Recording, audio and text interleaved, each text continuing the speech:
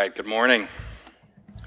It is good to see you all. It is good to be here, to be together in the house of the Lord, to be able to worship Him in song and in the hearing of His Word and in prayers. And now as we prepare to study His Word, I pray that God would be glorified. Now before we jump into this, I want to take a moment and welcome back the entire Allen family who is with us again. So welcome back, guys.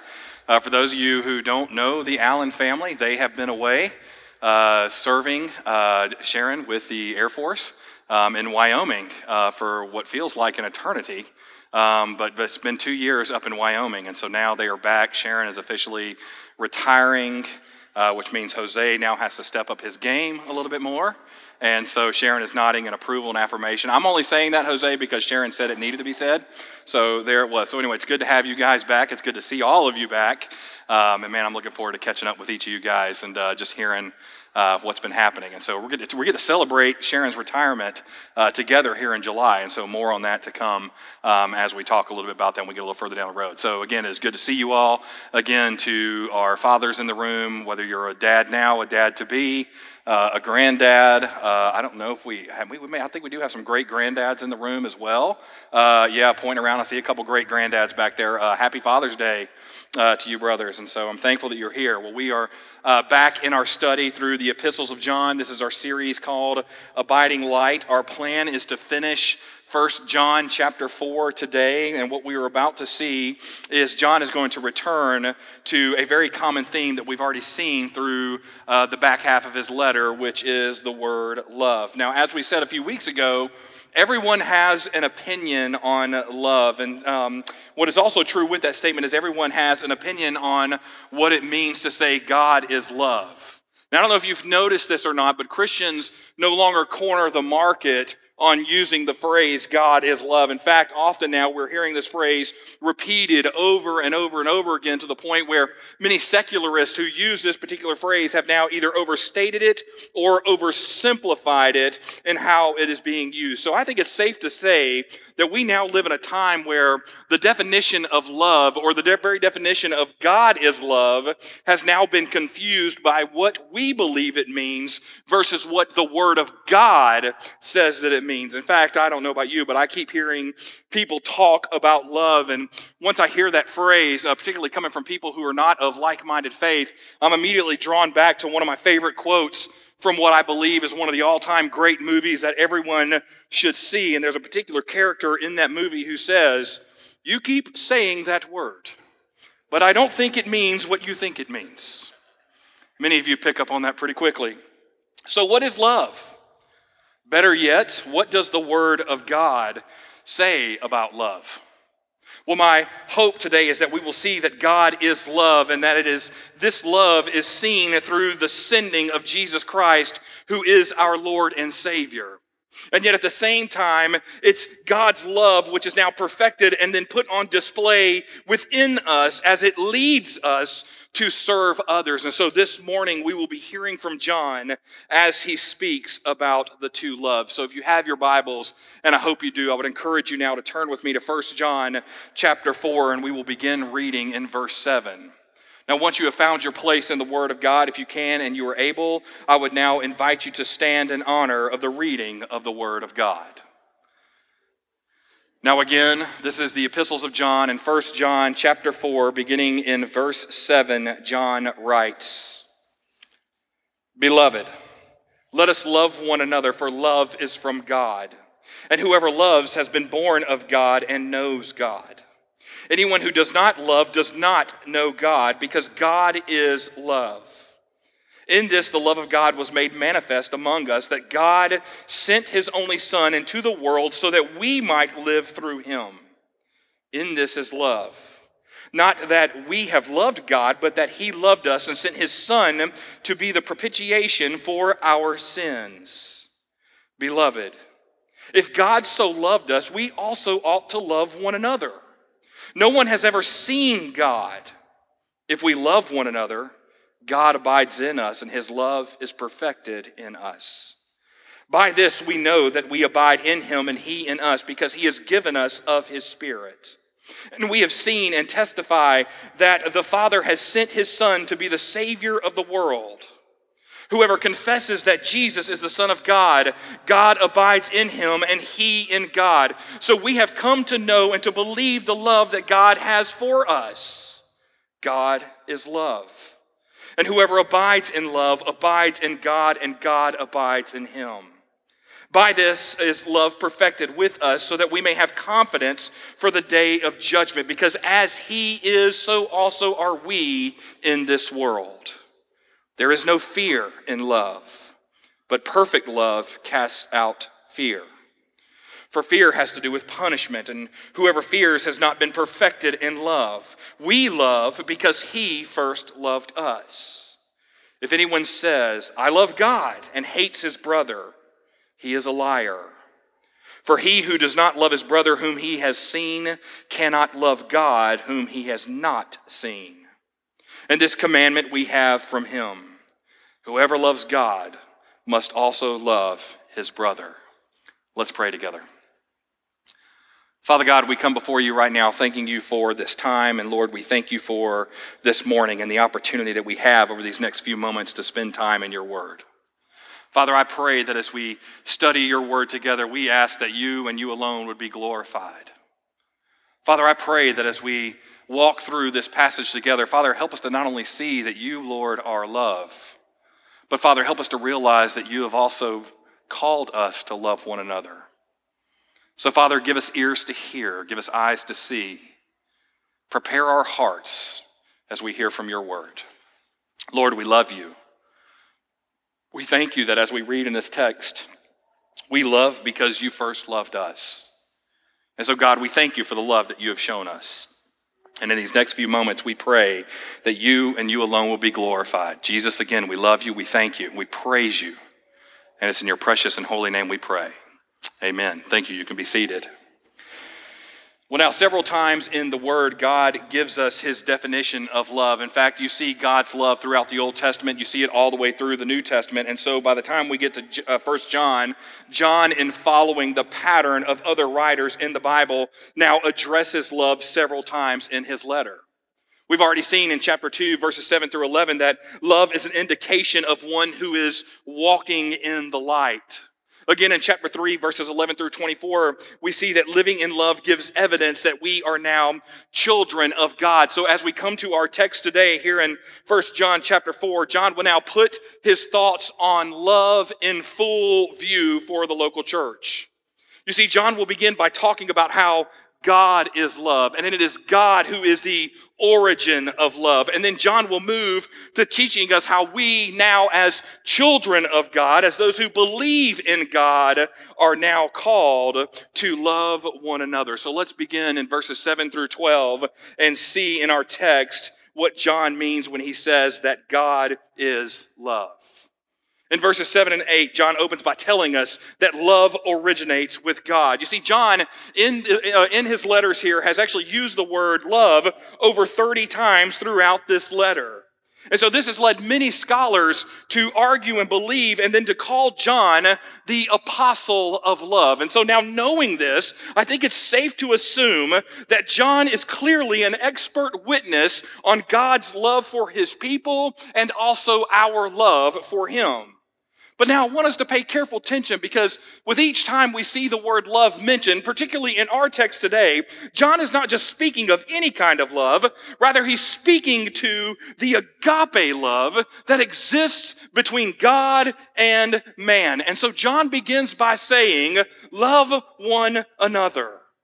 Here, John is encouraging people to love, which he then quickly follows up with the reason why we are to love when he says, for love is from God, and whoever has been born, or whoever loves has been born of God. You see, John now teaches that we are called to love because love itself originated with God the Father. So at the same time, if we do love, then that love reveals that we are now children of God. Now, I love what John Piper says about this point. He says, love is from God the way heat is from fire, or the way light is from the sun. You see, love clearly begins with God, and then love is seen in our lives as evidence that we now belong to God. Now, coming into our text, we get both a positive affirmation in verse 7 and a warning in verse 8. John is pointing us to the source of love and how it is that we now reflect that source. But then he takes it one step further when he says, and anyone who does not love does not know God. You see, John reveals to us that if we don't love, if we don't care for our enemies, even if we don't care for our brothers and sisters, then we do not know God. Now, this may seem like a very harsh thing for us to hear. This may seem like a very harsh thing for John to say, but John reminds us again that God is love. And therefore, since God is love, love is now the very nature of God. So if God is love, then it now has to be a command as those who were created in his image to love as well in the same way that God has loved us. You see, John literally reminds us that love does not define God. Rather, it is God who is the one who defines love. And according to God, in John's own words, God is love.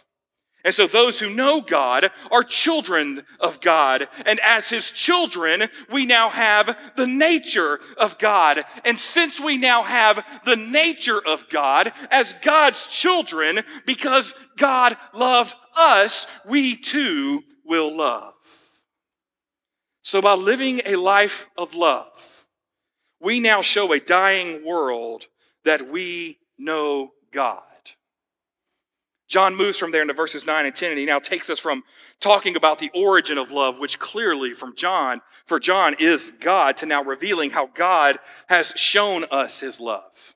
You see, John answers how we know that we are loved by God and will always be loved by God when he says, in this, the love of God was made manifest among us.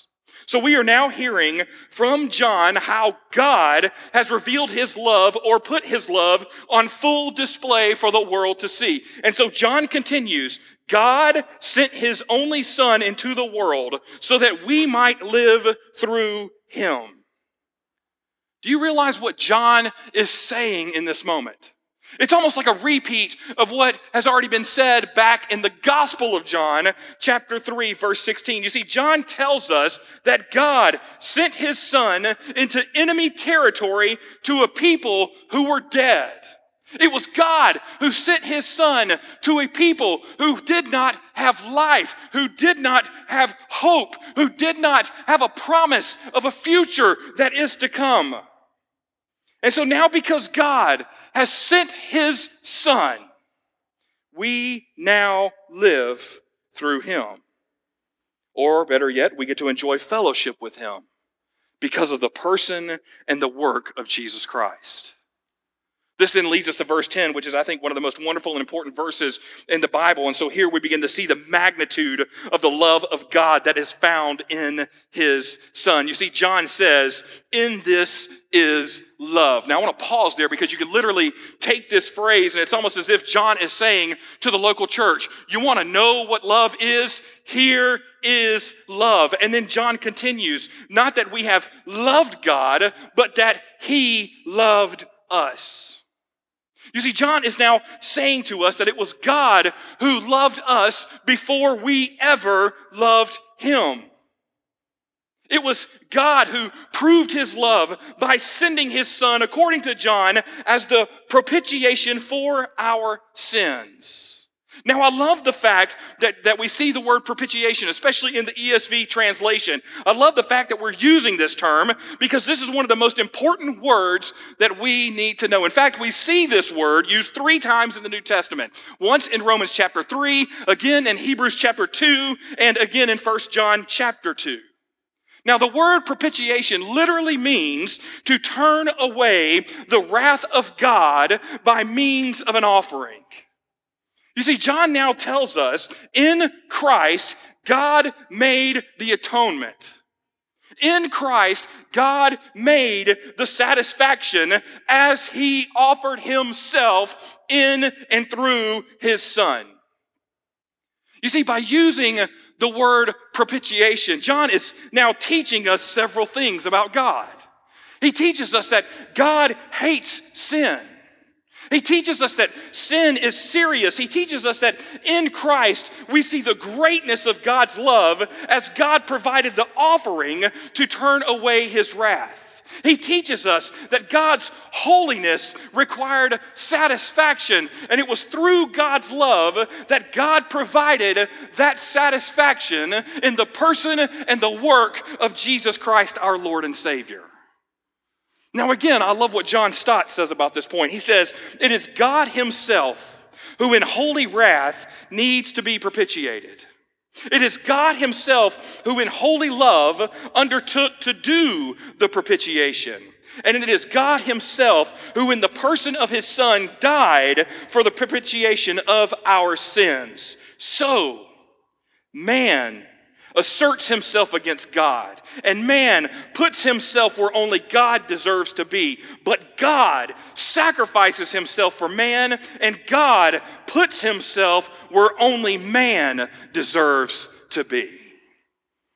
So at this point in our passage, we have to ask the following question. When was the last time we reflected upon the goodness of God? The goodness of a God who showed us his loving kindness. The goodness of a God that we can sing about how his grace is more than enough. The goodness of God who loved us enough to send his Son to die in the place that we deserved. And he did it all because we were the ones who rebelled against God. We were the ones who sinned against God. We were the ones who decided to build these paper thrones and say, sorry, God, your throne is not enough. We were the ones who tried to take his place, and yet in spite of our wretchedness, in spite of our sin, it was still God who chose to love us first. When was the last time we reflected upon the amazing grace that comes from knowing Jesus Christ our Lord, who was given to us by God the Father? Now we come to verse 11 and 12, and here comes the hinge verse that begins to transition us from God being love to what we're going to see as our second love here in just a moment. Now, for the second time in our passage, John uses the phrase beloved. Now, again, I want to point this out, not to keep bringing it up every week to show you how many times John keeps using this phrase, but rather I want us to see that John is not transitioning to a new subject when he uses the word beloved this time. Rather, he is now going to build upon what it is that he's already stated back in verses 7 through 10. And so many scholars have actually referred to this moment as a greater to lesser argument that John is trying to make. Now let me unpack that for a moment. John here, in this one moment, to paraphrase, is saying to us that if God loves us in the way that's already been discussed, and if you believe what it is that I am saying to you, and if you believe that you are now a believer in Jesus Christ, then naturally, as Christians, we ought to show our love for God and how it is we now love one another. And so in our text, John continues that we also ought to love one another. John is now beginning to introduce us to our second love as he teaches us that we, as those who are born of God and now know the love of God, that we are the ones who are called to daily live out who we are and to do so through how we love one another. And so the question has to come for us this morning: how are we doing at loving one another?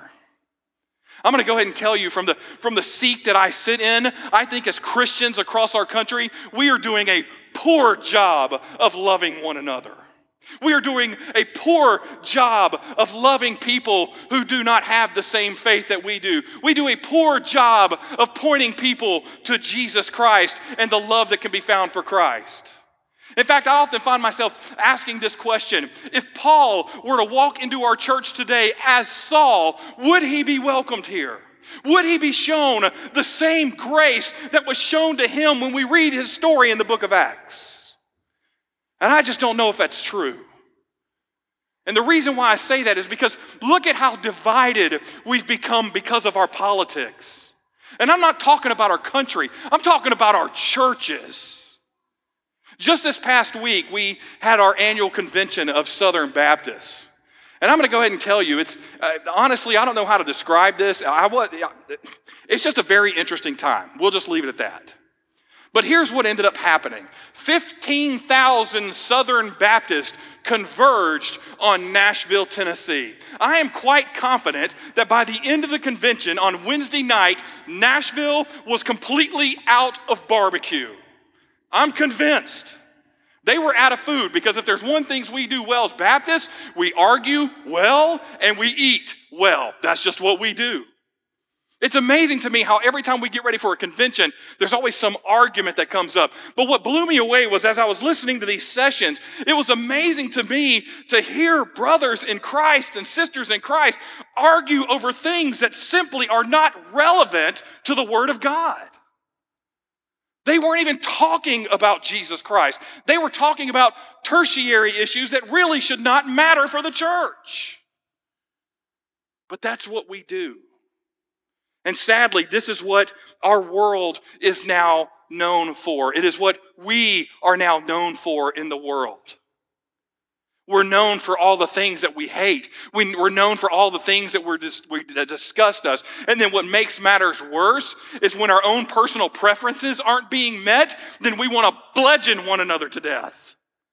And we're the ones that are supposed to be Christians, who according to the text are known by our love. If people walk in and all of a sudden their theology may be slightly different from us, and yes, theology does matter, but if it's not identical to what it is that we believe, we want to bludgeon them to death for it. Why? The only thing that should matter is the good news of Jesus Christ. All the other stuff we can sort out later. Why is it that as Christians we take pride in destroying one another? Why is it as Christians we take pride in destroying people? Which, oh, by the way, all people, Christian or not, all people were created in the image of God. Do you hear that? Let me paraphrase it for you. That Democrat was not created by Satan. Okay? That person who has a different theological view from you, they were not created by the devil. All people were created in the image of God. And so why are we not doing a better job when it comes to loving one another and handling one another with grace? Now, coming back to our text, we get to verse 12, and many people look at verse 12 and they kind of get confused because they read John's words. John says, no one has ever seen God. Now, I want to be careful for how we interpret this, because John is implying here the careful observing and close examination of the essence and the glory and the majesty of God. Now, yes, in the Old Testament, there are visions of God and there are revelations of God. These are known as theophanies, and we actually see these stories in God's encounter with Moses in Exodus 33. We also see it in Isaiah chapter 6. But in each of these encounters, we see that both Isaiah and Moses could barely handle just a glimpse of God. And so listen to what John is arguing. John is saying that no one can see God directly in his essence. However, we can see God through the lives of those who live out his love for others. So John tells us that if we love one another, then that love is now proof that God continues to abide in us, and that love that we have for one another now reflects the nature and the essence and the majesty that is God. And so John now teaches us to say that God is love. We are now recognizing that God is the source, the maintenance, and the perfection of what it is that love is when it comes to God is love. This leads to our second love that John speaks of in verses 13 through 21, which is where he says that we are called to love one another. You see, John now turns his attention to how, when we love one another, when we now have assurance in what is coming, when we love one another, we can now have confidence in what will happen at the seat of judgment. When we love one another, we are then given power that is given to us by God to reflect his love and character to a lost and dying world. So when we look again at verses 13 through 16, we see that love and the way we show love gives assurance to who we are in Christ Jesus. And so John teaches this this by telling us that our love for others now reveals that it is the Spirit of God that is now within us. Now notice that these verses are actually Trinitarian to their core. In verse 13, we see the Spirit at work. In verses 14 and 15, the Son is now spoken of. And then by the time you get to verse 15 and 16, we clearly see God was at work in salvation.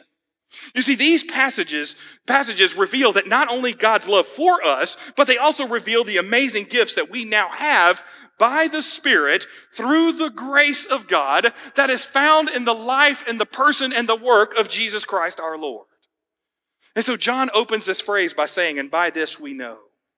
You see, John is looking for the readers to be assured of their faith and assured that God abides in them. And he answers how in his next phrase, because God, he has given us his Holy Spirit.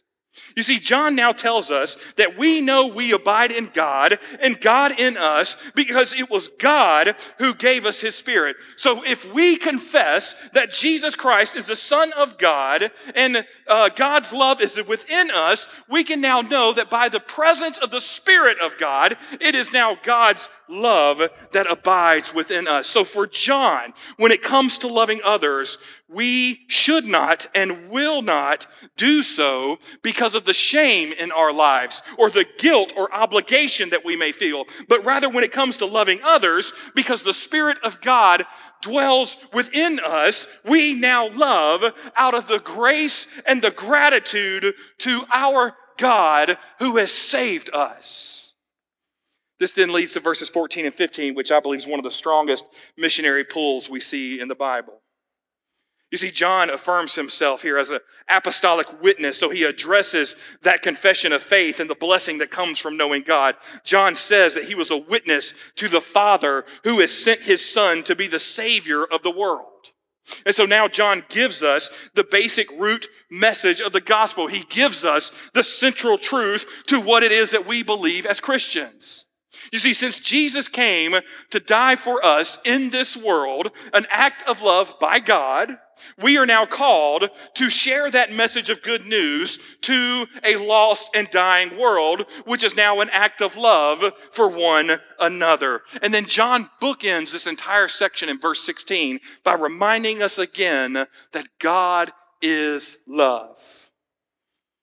You see, again, we are reminded that God loves us. We are reminded that it is God who abides in us. We are reminded that God has called us to him. And it's that same God who is now calling us to tell a dying world that there is hope to be found in Jesus Christ our Lord. And so here's the question we have to ask ourselves as believers in Christ. Who are we sharing the good news of Jesus Christ with? We move from there into verses 17 and 18, and John's now going to shift gears a bit to a subject of judgment and fear. Now again, John's point here is very clear. Since God loved us and we can be assured that we have the Spirit within us in the way that we now show love to others, then we can now stand in confidence on the day of judgment, and we have no need to fear on that day. Why? Because as John tells us in his writing, there is no fear in love, but perfect love casts out fear. So you see, according to the text, the purpose of Christ's coming was to draw people to him and to prepare them for the day of judgment. Now, when I think about having no fear, I'm immediately drawn back. I was a 90s kid, by the way. I'm immediately drawn back to the mid to late 90s. And I'm immediately drawn back, and some of you may know where I'm going with this. I'm drawn back to that t-shirt brand that everybody had to have that said no fear on the pocket, and then it had some weird phrase on the back. You know what I'm talking about, or is that just me?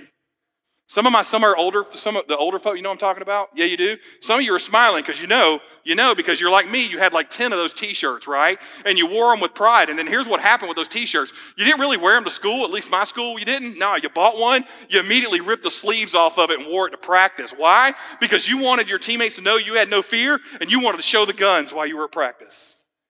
I'm serious. That's what we did, man. And so I was immediately drawn back to this, and I had about 10 of these shirts walking around like I have no fear. And what was great was at that time I was a new believer, and I was using this as an opportunity to share the gospel while showing the guns. And I'm going to go ahead and be honest with you. I didn't have big arms back then. But you see, as believers in Christ, When God's love has reached its intended target, which is us, which is our hearts, then God's work begins to be perfected in us. And a part of that work is driving out the dread of punishment from within us. In other words, the blood of Jesus Christ, the work of the Holy Spirit that is now within us, now becomes our no fear apparel. You see, this is the beauty of knowing Jesus Christ, that God's judgment and the fear of a punishment will evaporate as we continue to draw closer to God. And so I want to say to you this morning, if you're in this room and you fear the judgment of God, and I'm not talking about fear kind of like how Isaiah described it, like that healthy awe and wonder. That's not the fear I'm talking about. I'm talking about like terrified of it. If you were here and you were just terrified of the judgment of God, and therefore it has made you terrified of death and what the end of life will be like, then at this point, I want to encourage you that you may need to ask where it is that your heart is. Is your heart focused on the Lord? Better yet, if you don't even know how to answer that question, all you got to look is no further than how it is you treat the people around you. Are you loving one another? We get to verses 19 through 21, and here John now turns his attention back to loving one another, but he does so by calling out the believers who say that they love God, but they hate their fellow humans. Here is where we need to pay attention as a church. You see, John reminds us we love because it was God, He first loved us. You see, perfect love that now exists in us should overflow into loving words and actions toward others. So then, we now get to John's argument here in verse 20. He says that if anyone says, I love God, and hates his brother, he is a liar. You see, John now calls out all believers here. He says, look, you can't say that you love God. You can't come and worship God. You can't come and be in communion with the believers and in communion with the Lord and in communion with the local church if you hate your brother. We cannot say, I love God, and then out of the same breath, out of the same voice, say, I hate my brother. You see, John says quickly and clearly that those who believe that they can do this are liars. Now pay attention here because John's logic is flawless at this point. He is saying if you do not love your brother who you have seen, then how can you love God who you have not seen? You see, if we do not have the capacity to love as children of God, then how can we even say that we love God the Father? I love what John Stott again says about this point. He says it is obviously easier to love and to serve a visible man than an invisible God. And if we fail in the easier task, it is absurd to claim success in the harder. So for us today, as we read this text, we are now being called to love one another in the same way that we love God. This means in our words, in our thoughts, and even in our actions, we seek to love in all things. I want to take this a step further. If our goal is to be divisive, if our goal is to tear down another brother in Christ, if our goal is to attempt to destroy the character and the integrity of another brother with no good reason, then according to John, understand that in that moment when we tear down a child of God, we are also now tearing down God the Father as well. And so again, I ask the question, how are we doing at loving one another? This is important because our love for one another will reveal our love for God. We get to verse 21, and now we get a summary statement of everything that John has been talking about on love, going all the way back to verse 7.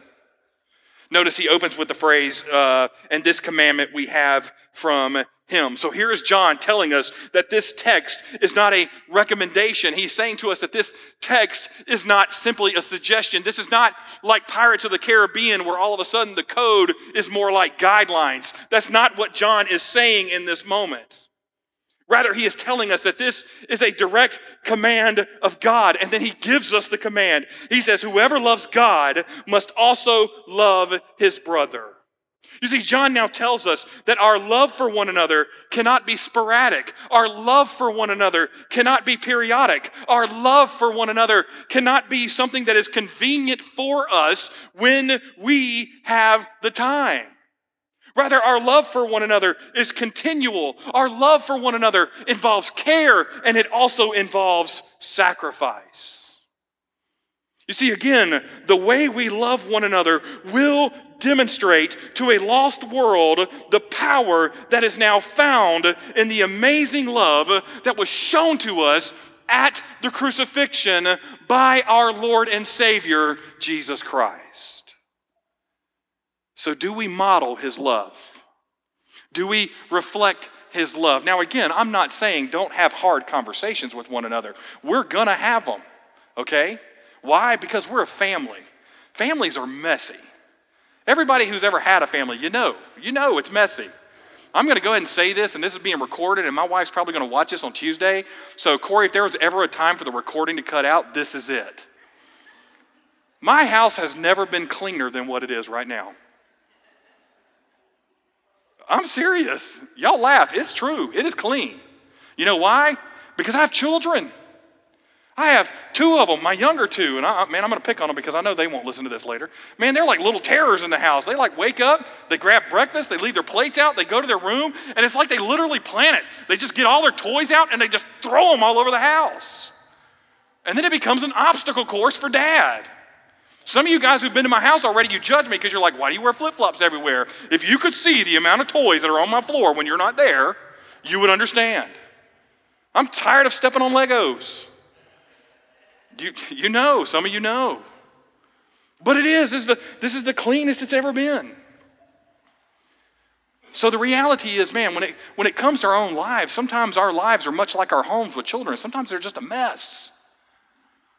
And so sometimes with that means we've got to have some messy conversations with people. But it's in the midst of those conversations that we need to be reminded that as brothers and sisters in Christ, we are called to love one another. And so how in those conversations are we now showing and demonstrating grace? You see, here's the beauty of love. Man, you may be here this morning and you may be thinking, man, that pastor really yells a lot. I'm sorry, I normally don't do this. Man, that's not true. Some of y'all know. I got Paul Simpson's looking at me with deep conviction right now. That's not true. I do. I get fired up about the Word of God, okay? Some of you get fired up about the Tampa Bay Lightning and hockey. I just watch because I don't know what's going on.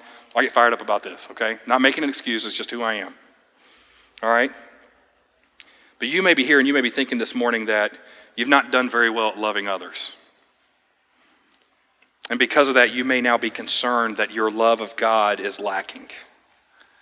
And can I just affirm you for a moment? You're probably right. If you're thinking that, you're probably right. Some of you may be thinking, man, pastor's not very nice. I'm just being honest. Don't worry, I have the same thoughts about myself too, and when that comes up, I just assume, hey, it's probably right. I probably have not done a very good job loving here. But can I just give you a word of hope for a moment? You see, this is the beauty of the love that God has shown for us, is that there is now forgiveness. You see, when you turn over to the Gospel of Luke, chapter 7, verse 47, Jesus, in speaking to the Pharisees while the woman washed his feet with oil in her tears, he says to them, therefore I tell you, her sins, which are many, are forgiven, for she loved much. But he who is forgiven little, loves little. You see, we have been forgiven by God. And not just forgiven by God, we have been forgiven everything by God. Why? Because as John has already told us, because of his love for us. So as believers, those who are called to love one another, we too are to forgive because we too are to love much. So now I leave you with a question. How are we loving one another? My prayer is that we would be known by our love. That as we continue to live and as we continue to love, that we would continue to draw closer to the love of God, and that we would continue to spread love for others. That's why you've heard me say this 1,000 times now. I've always talked about how here at Southside, we're going to be together as one, teaching the word faithfully and loving others boldly. You see, we are called to love one another. So my prayer is that as we continue to draw closer to God and our love for him and his love for us, as we continue to spread that love that we have for one another, that it would now show a lost and dying world what the true definition of love is and how it is God who is the origin of love. And so as believers, let's be marked today by John's simple statements. 1, God is love. And 2, as believers, we are called to love one another. You see, for John, these are the 2 loves that we are called to live by. These are the 2 loves that we are called to live out as we seek to make much of Jesus Christ, all for his glory. Let's pray together.